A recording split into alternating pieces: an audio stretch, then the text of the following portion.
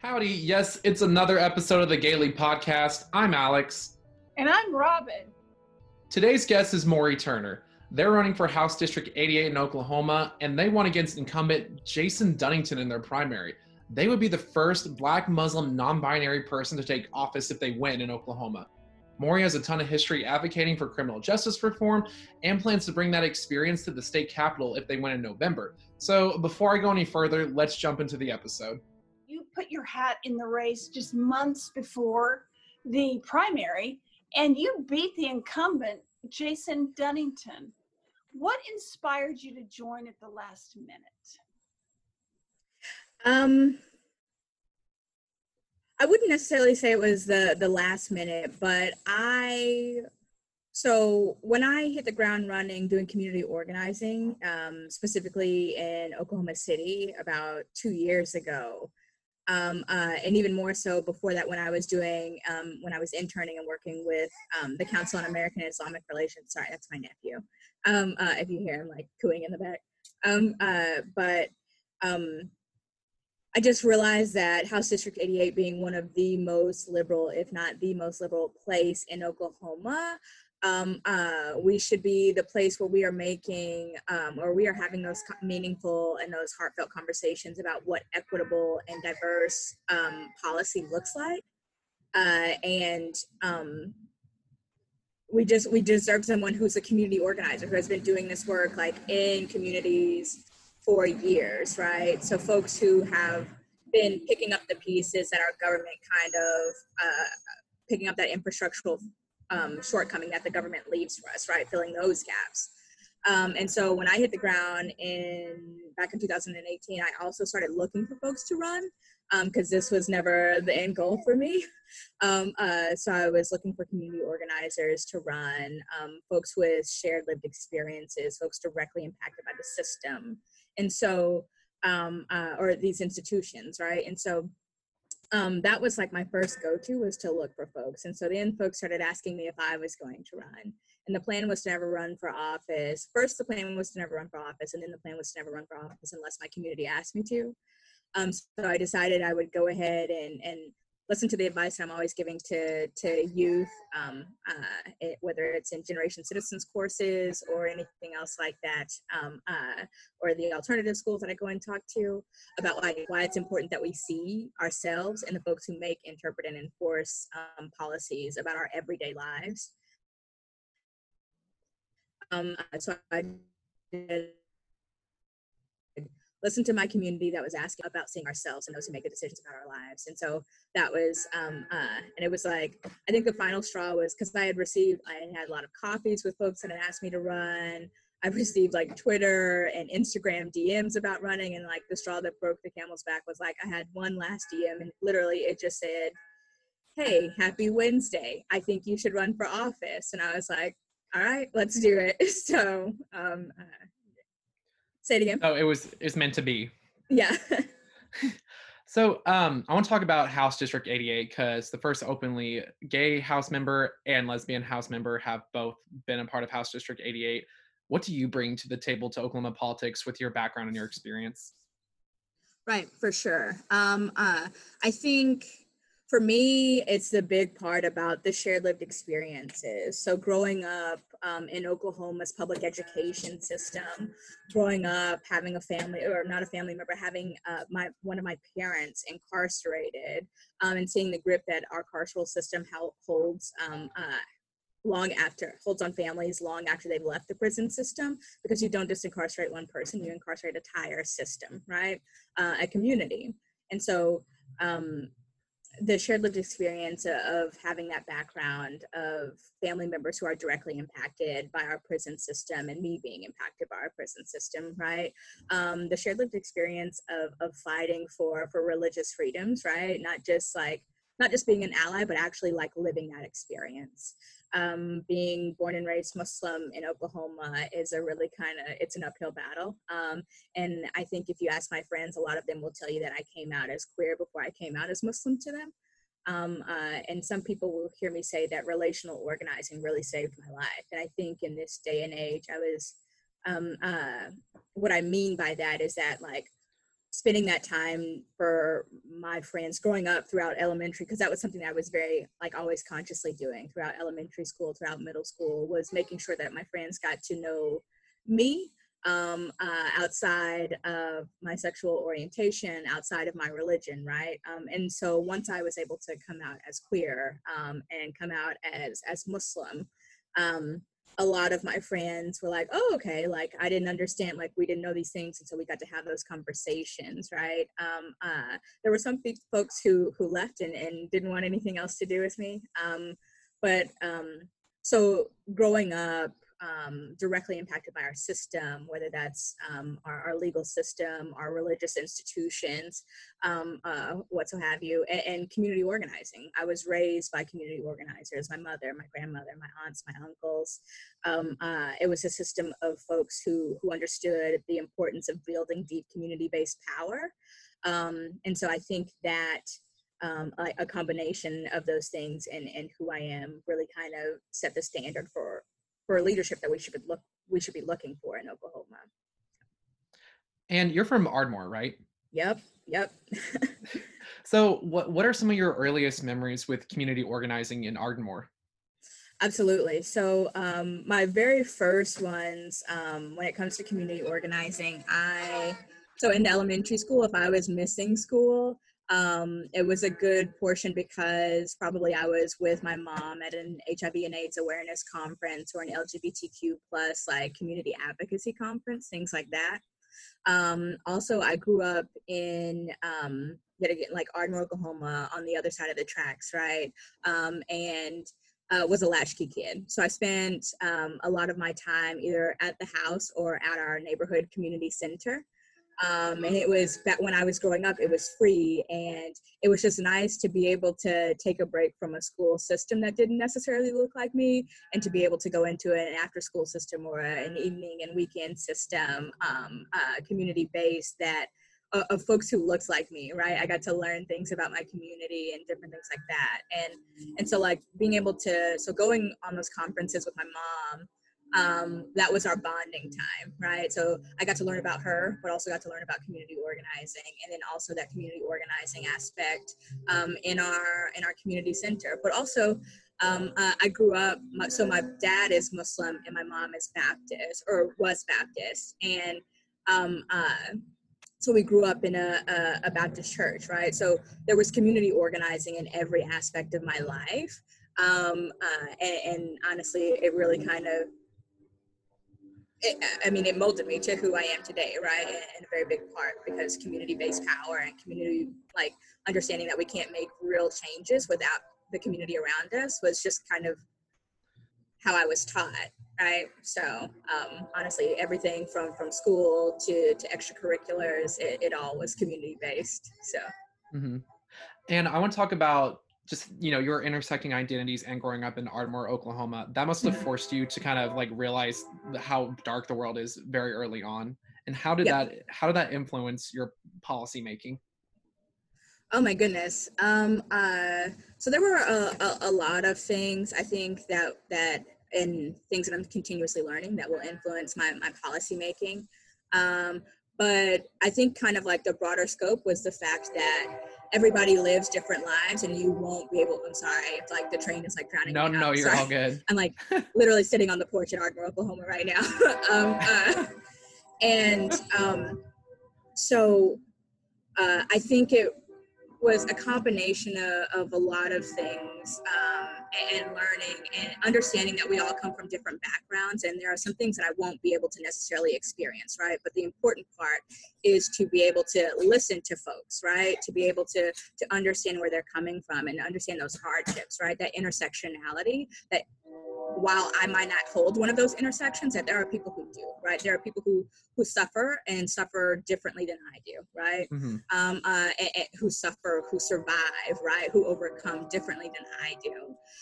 And so that was kind of a big part. And I think for me, one of the, like my mom and I had a lot of kind of defining conversations throughout elementary school, but I think one of the ones that I think back to a lot was how I had a rough day in elementary school, and I don't know, I was probably in first grade. Sorry, my mom's over here too. Hi, Mom. You say hello. But I remember coming home, and what I felt like was just like a rough day, and I'm a Capricorn, so like I have always been like pretty self-aware. But I remember having a rough day, and I come home and I talk to my mom, and I'm just like honest with her, and I was like, you know what, today feels like it would have been a lot better if I was white. And to be a first grader, was I in first grade when that happened? Yeah. Second grade. I was in second grade when that happened. And to be in elementary school, right? To be a second grader and to be aware of those things, and to be able to have those kinds of conversations with my mom. Two, to be self-aware and understand that, but also I think it kind of formulated a fact that like, I feel like this, and there are other people who feel like this too, right? And to understand that like, there will be things that we will forever have to overcome, right? In community, in public education, in policy making. And if we are not willing to listen to folks and to sit down and have those deep, difficult conversations, then it's going to make our work a lot harder, right? So like at the legislature and community work period, right? So if that answered your question. And then yeah, but how do you reconcile with, I mean, in Oklahoma, we overwhelmingly voted for Trump. Mm-hmm. So how do you reconcile with people that you'll be representing who voted for Trump and maybe won't agree with you on everything? How do you meet them halfway, or even just like have a dialogue with them? Yeah, so I think a lot of the time like is kind of the verbiage that we use sometimes.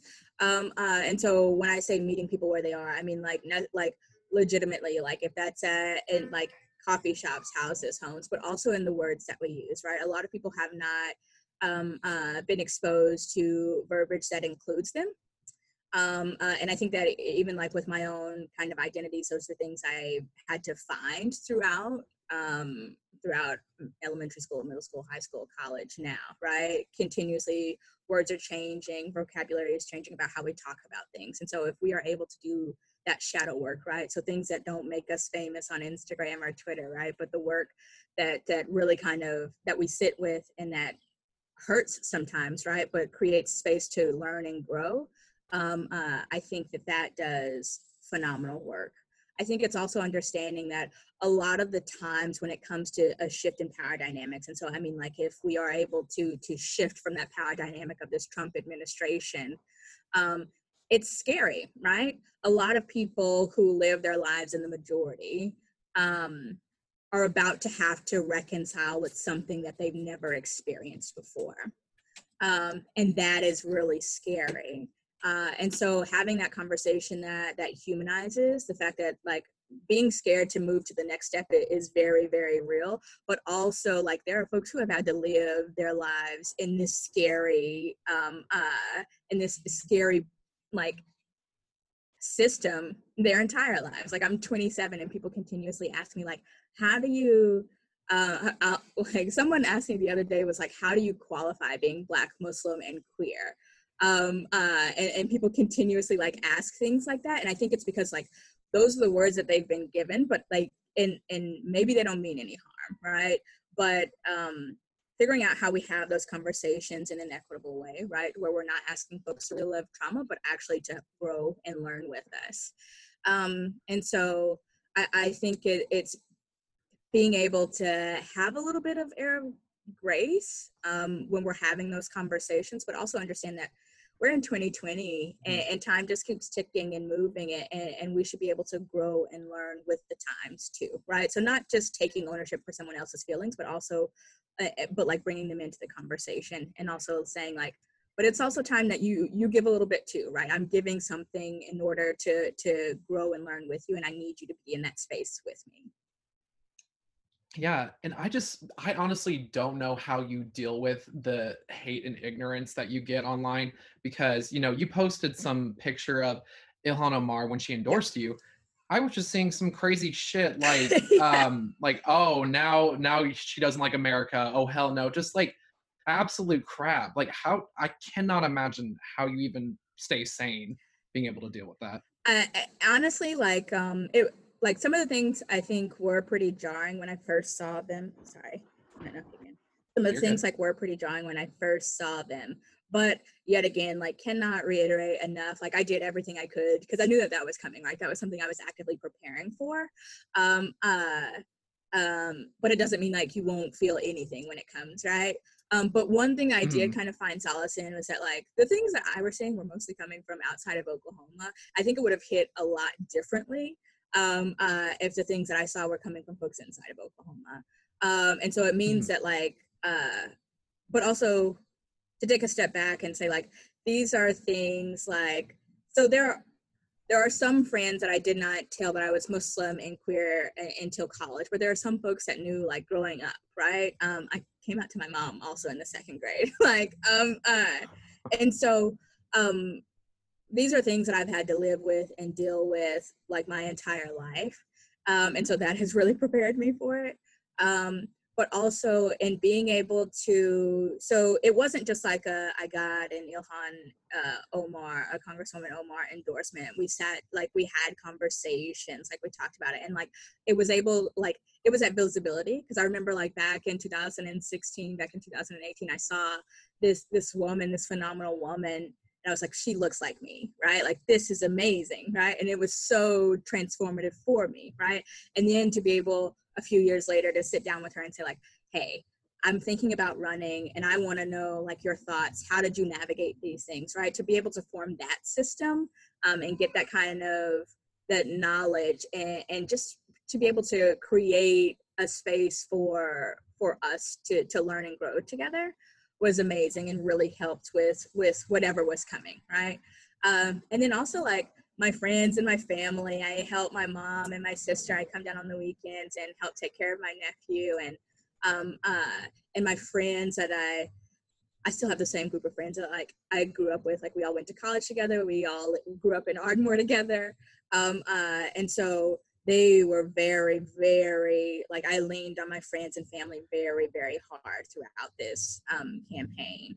And just being able to have that support system really, really helped. And also, I'm not gonna lie, and I don't know if it sounds vain or not, but like this election like is historic, right? Our primary was historic, our general will be historic, and it felt really good to walk away from the primary with more than just a moral victory but an actual victory.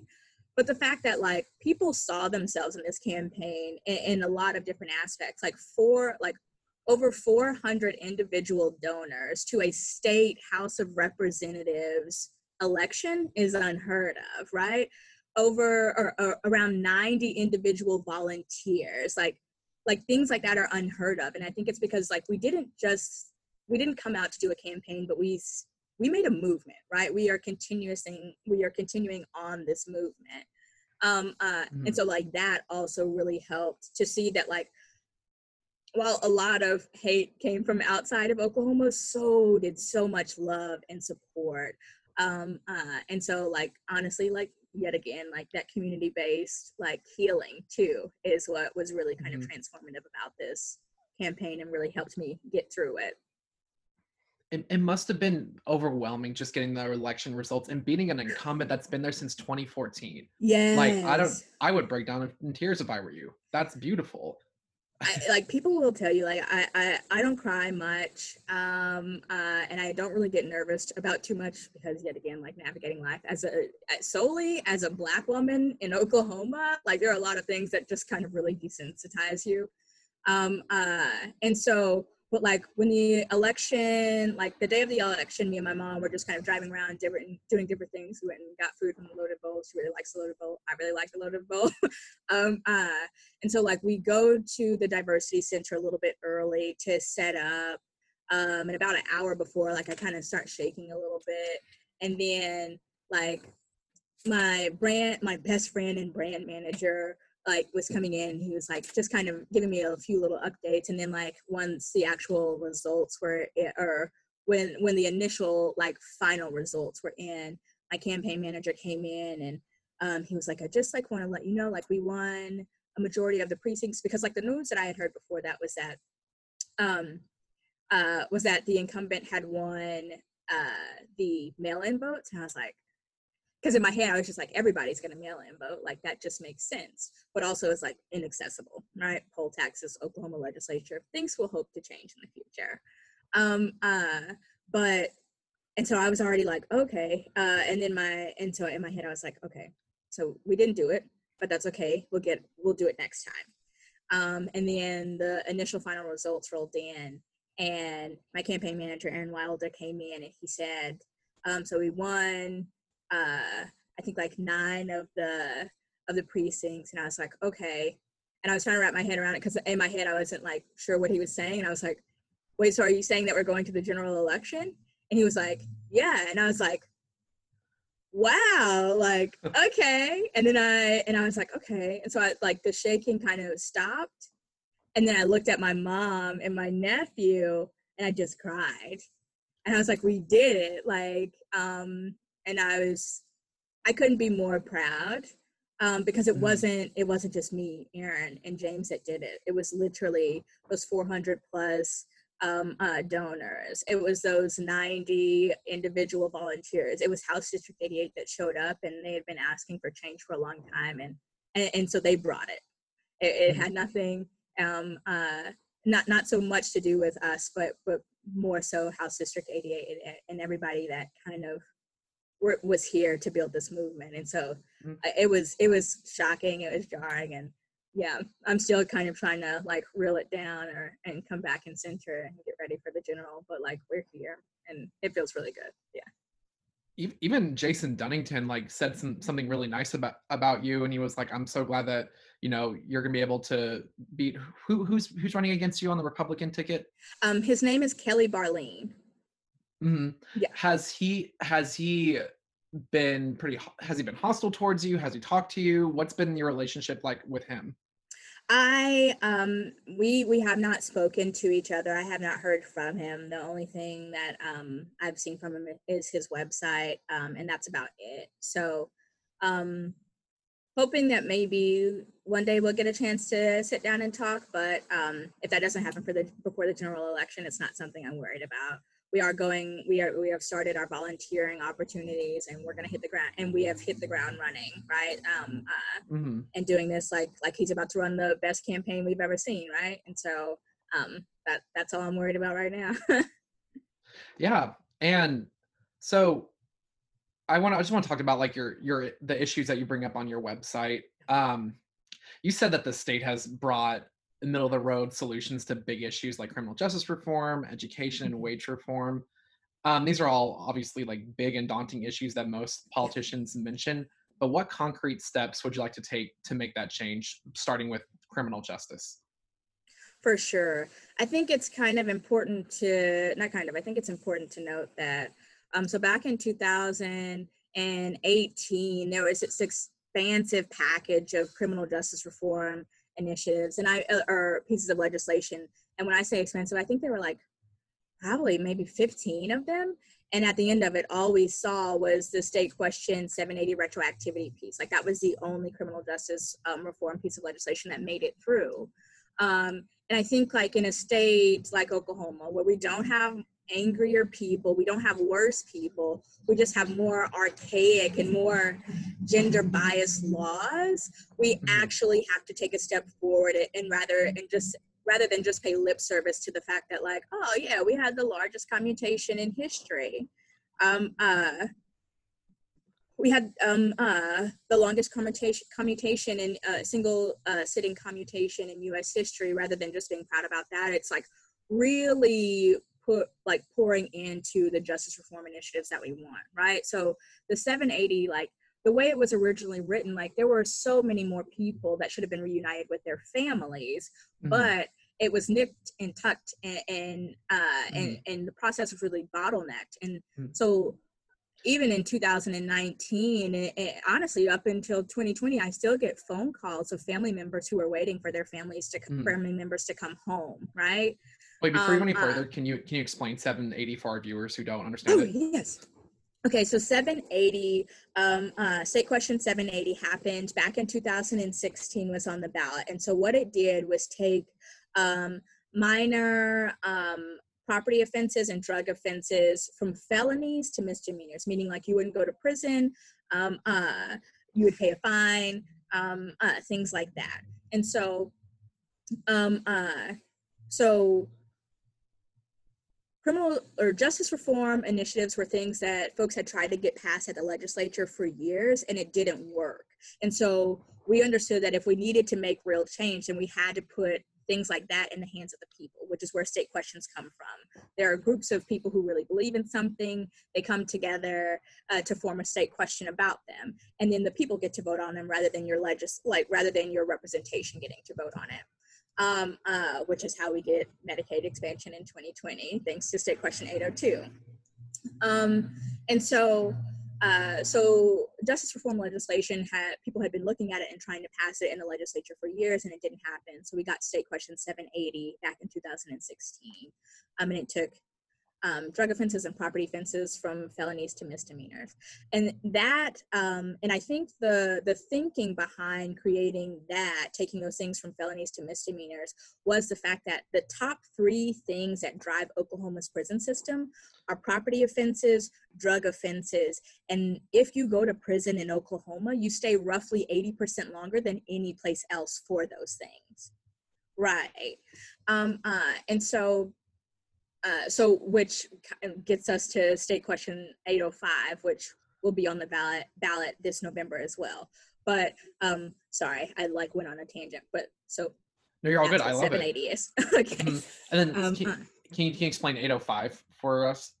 Yes. So how 780 tackled the property offenses and drug offenses, State Question 805 tackles the fact, or sorry, I guess this might be too low now, tackles the fact that if you go for those things, you stay roughly 80% longer. So it puts an end to sentence enhancements. So a lot of the times for drug offenses and for property offenses, you see people stealing and or selling property that does not belong to them, or selling drugs. And because we also create, and it's like a cyclical thing, which is like where all my platforms kind of come from, but the fact that we don't have an economic system in Oklahoma that creates a space for families barely survive. And so we know that they're not thriving here. We don't pay them enough, right? So that's where our living wages come from.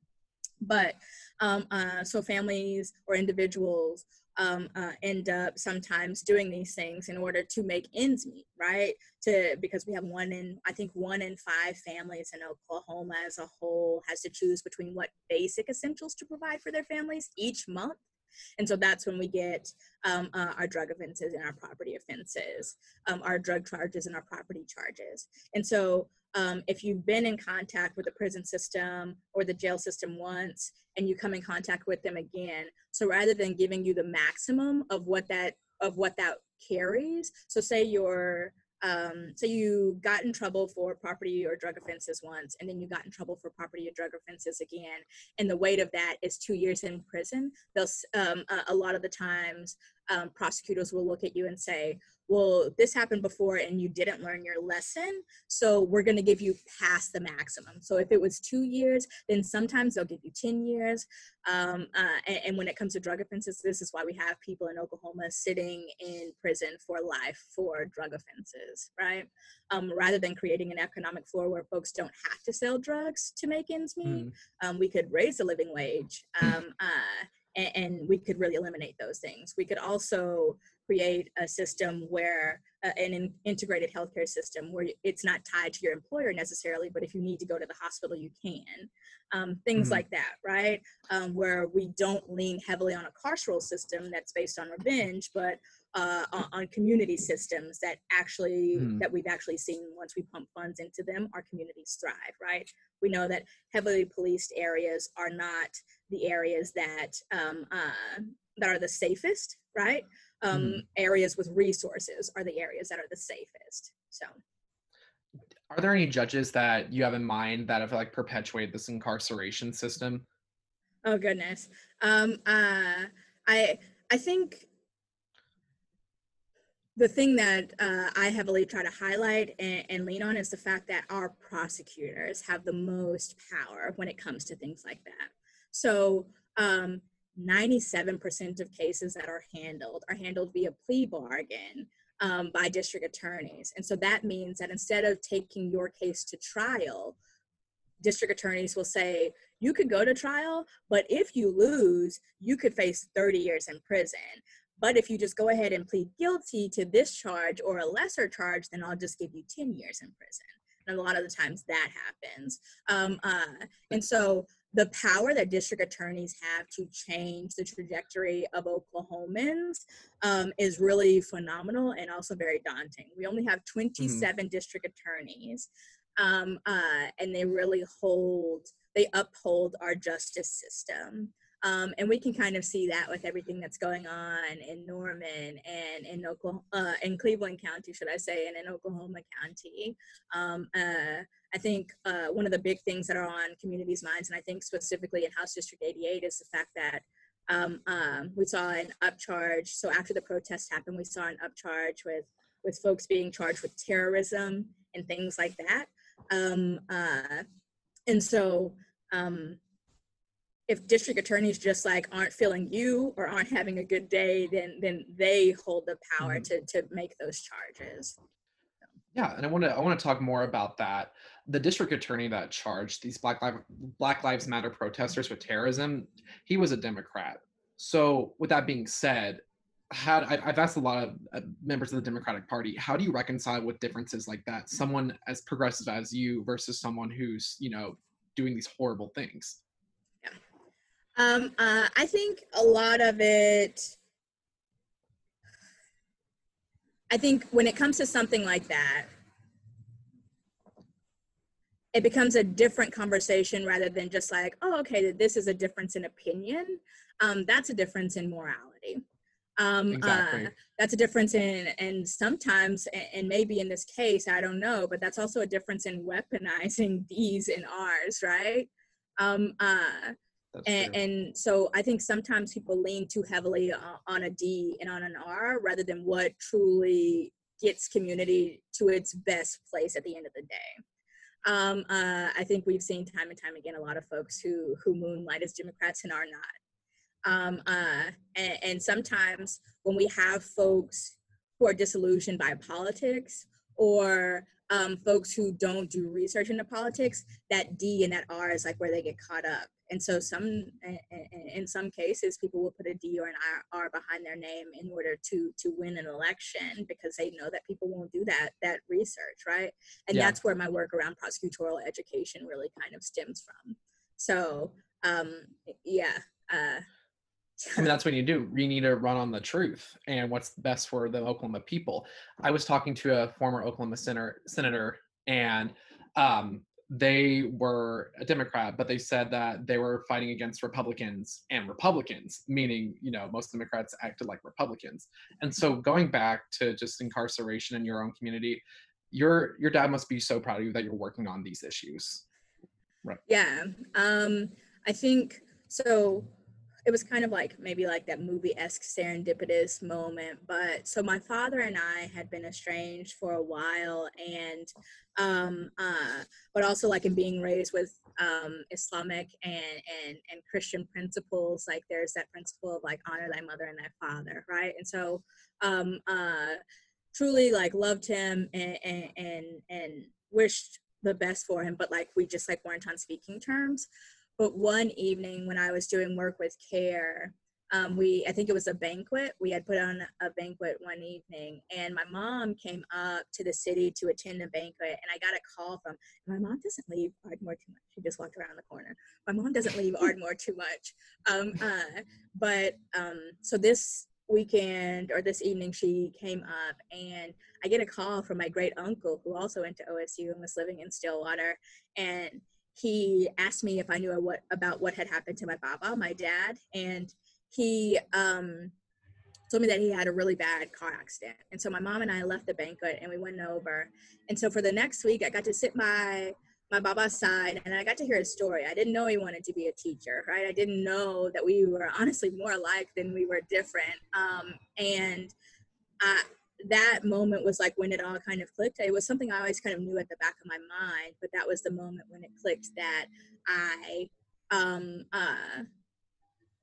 that was the moment when it clicked that Oklahoma's justice system does a really phenomenal job of tearing families apart long after they leave the criminal system. And that even means like the way that we talk about people, right?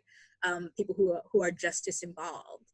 And so that was the week, because I went to OSU to become a vet. And so like that was the week I was like, okay, I'm not going to do that anymore. I'm going into community organizing to figure out how to fix Oklahoma's justice system.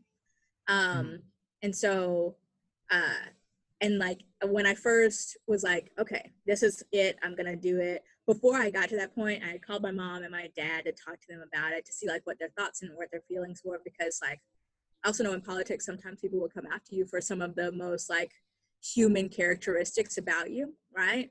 And so like wanted to know like how they felt about it, and like how they felt about talking about these things.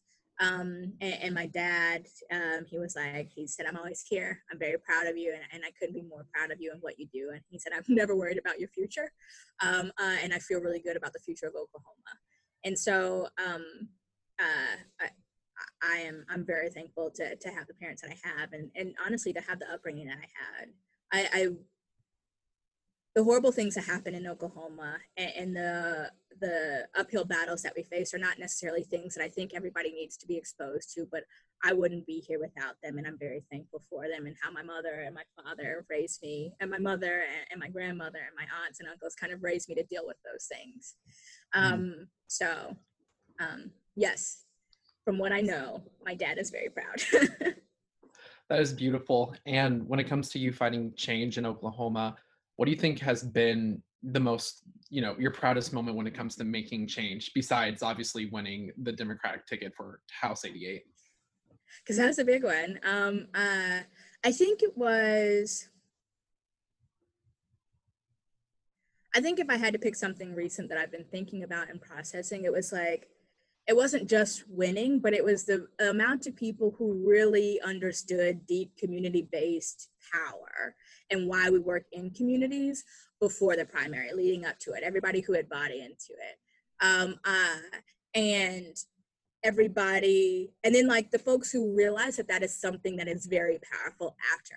So the calls that I got after on like, I didn't think this was something that was really going to happen, and I'm sorry I wasn't there in the beginning, right? Those calls of people being like, realizing that like community-based power is like where it's at, like that's how we make the change, right?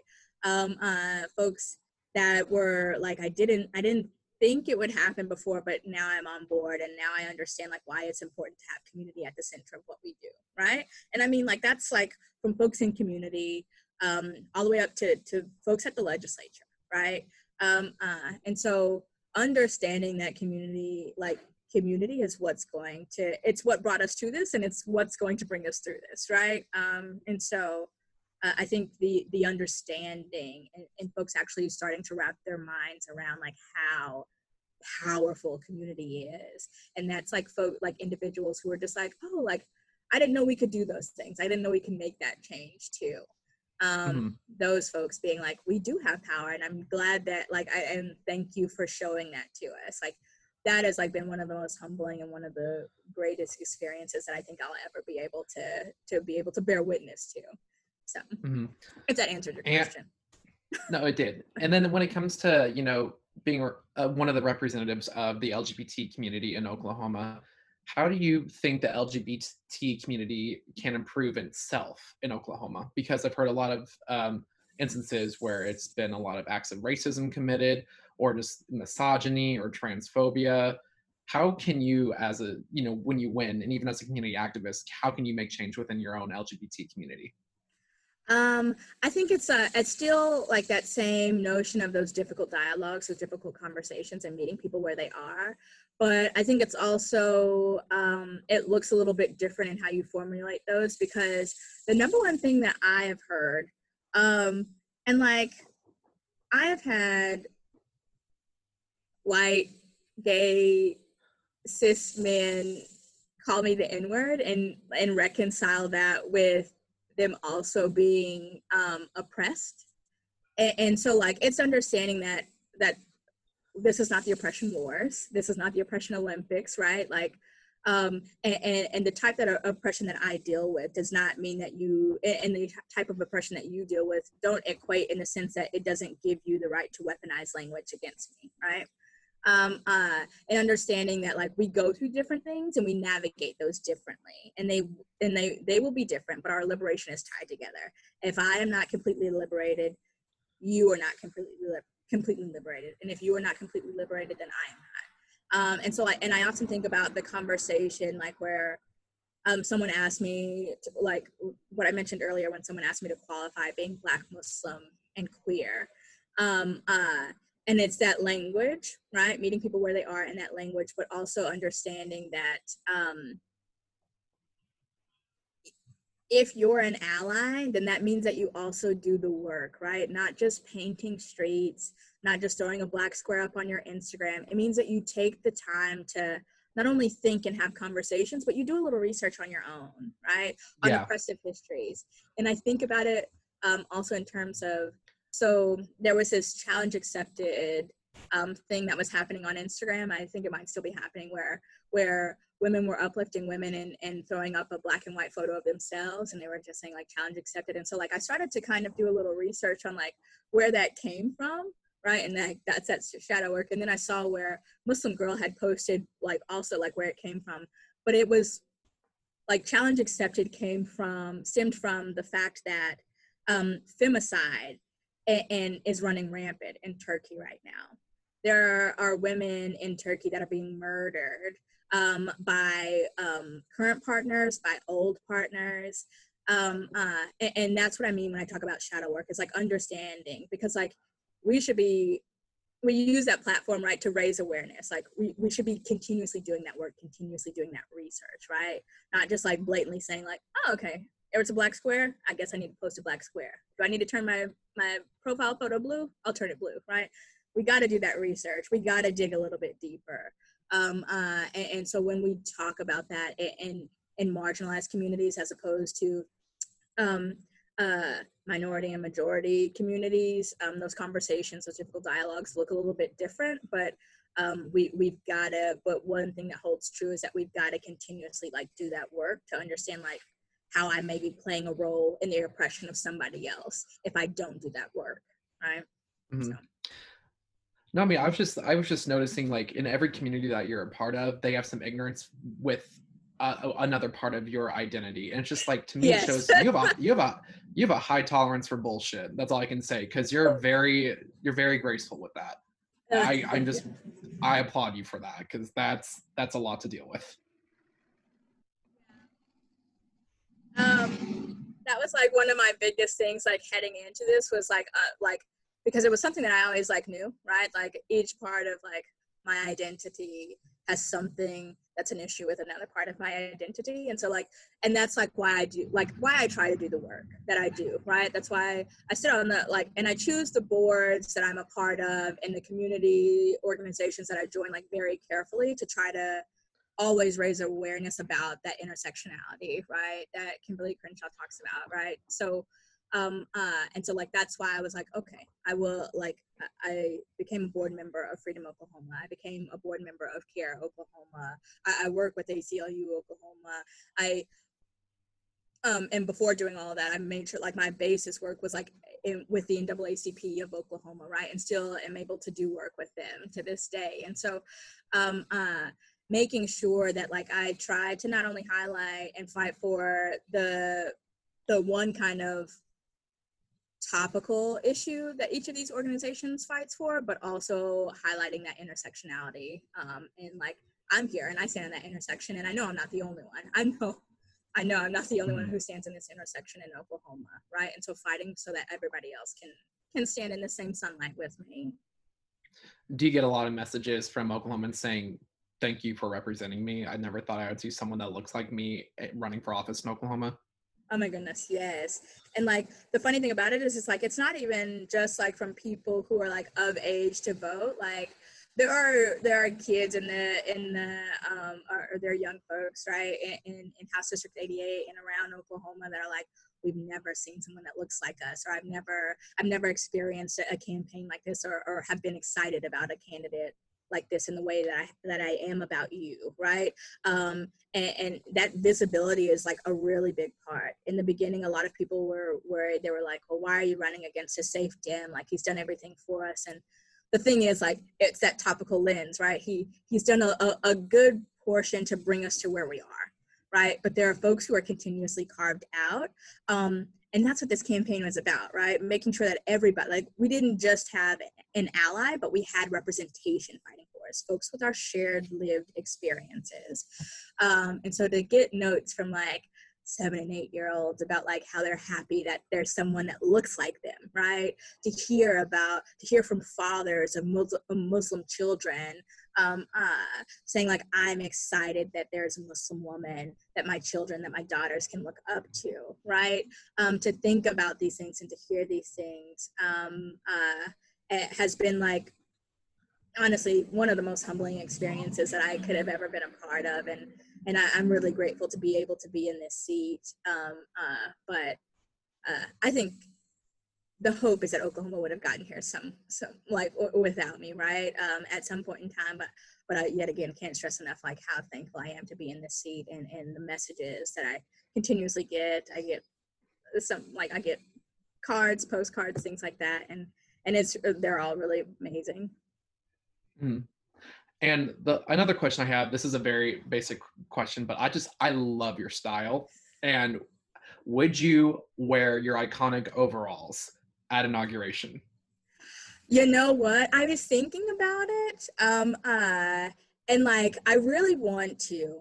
I also have this coveted green tuxedo that I never, like, it's like a forest green velvet tuxedo that I never get to wear. So I'm like thinking about it, but I'm also thinking about getting a new pair of overalls for inauguration. So we'll see. Please do that. I would love that. And there's one question that I always ask everyone that's been on this podcast is, are you proud to be an Oklahoman, and why? I can say without a doubt that I am very, very proud to be an Oklahoman, and I'm very, very proud to be a member of House District 88. My life was kind of tied to that area long before moving there. My brother went to OCU, and so we always spent time in the city, specifically in House District 88 and in the Paseo. We played music. I don't know, Carlton Dorsey. Some people might know him. I don't know. And so my heart and my body and my soul has been tied to 88 for a long time. But in the communities that I've been a part of and been able to work with, I couldn't be more proud of the Oklahomans that are still here and still fighting. I know we have a really big like brain drain, but I couldn't be more proud to when I look over and I see community organizers that I get to work with every day, and community organizers like my mother, right, that are still doing this work. I couldn't be more proud to be an Oklahoman and to see that we made this historic stride and that we're continuing to do so. Yes, absolutely. Man, it feels like Mauree was born to be an activist with all the experience they have. And we want to know what you thought of their story. If you want to learn more about their campaign, we've linked their website below. Once again, I'm Alex. And I'm Robin. And you've just watched another episode of the Gaily Podcast.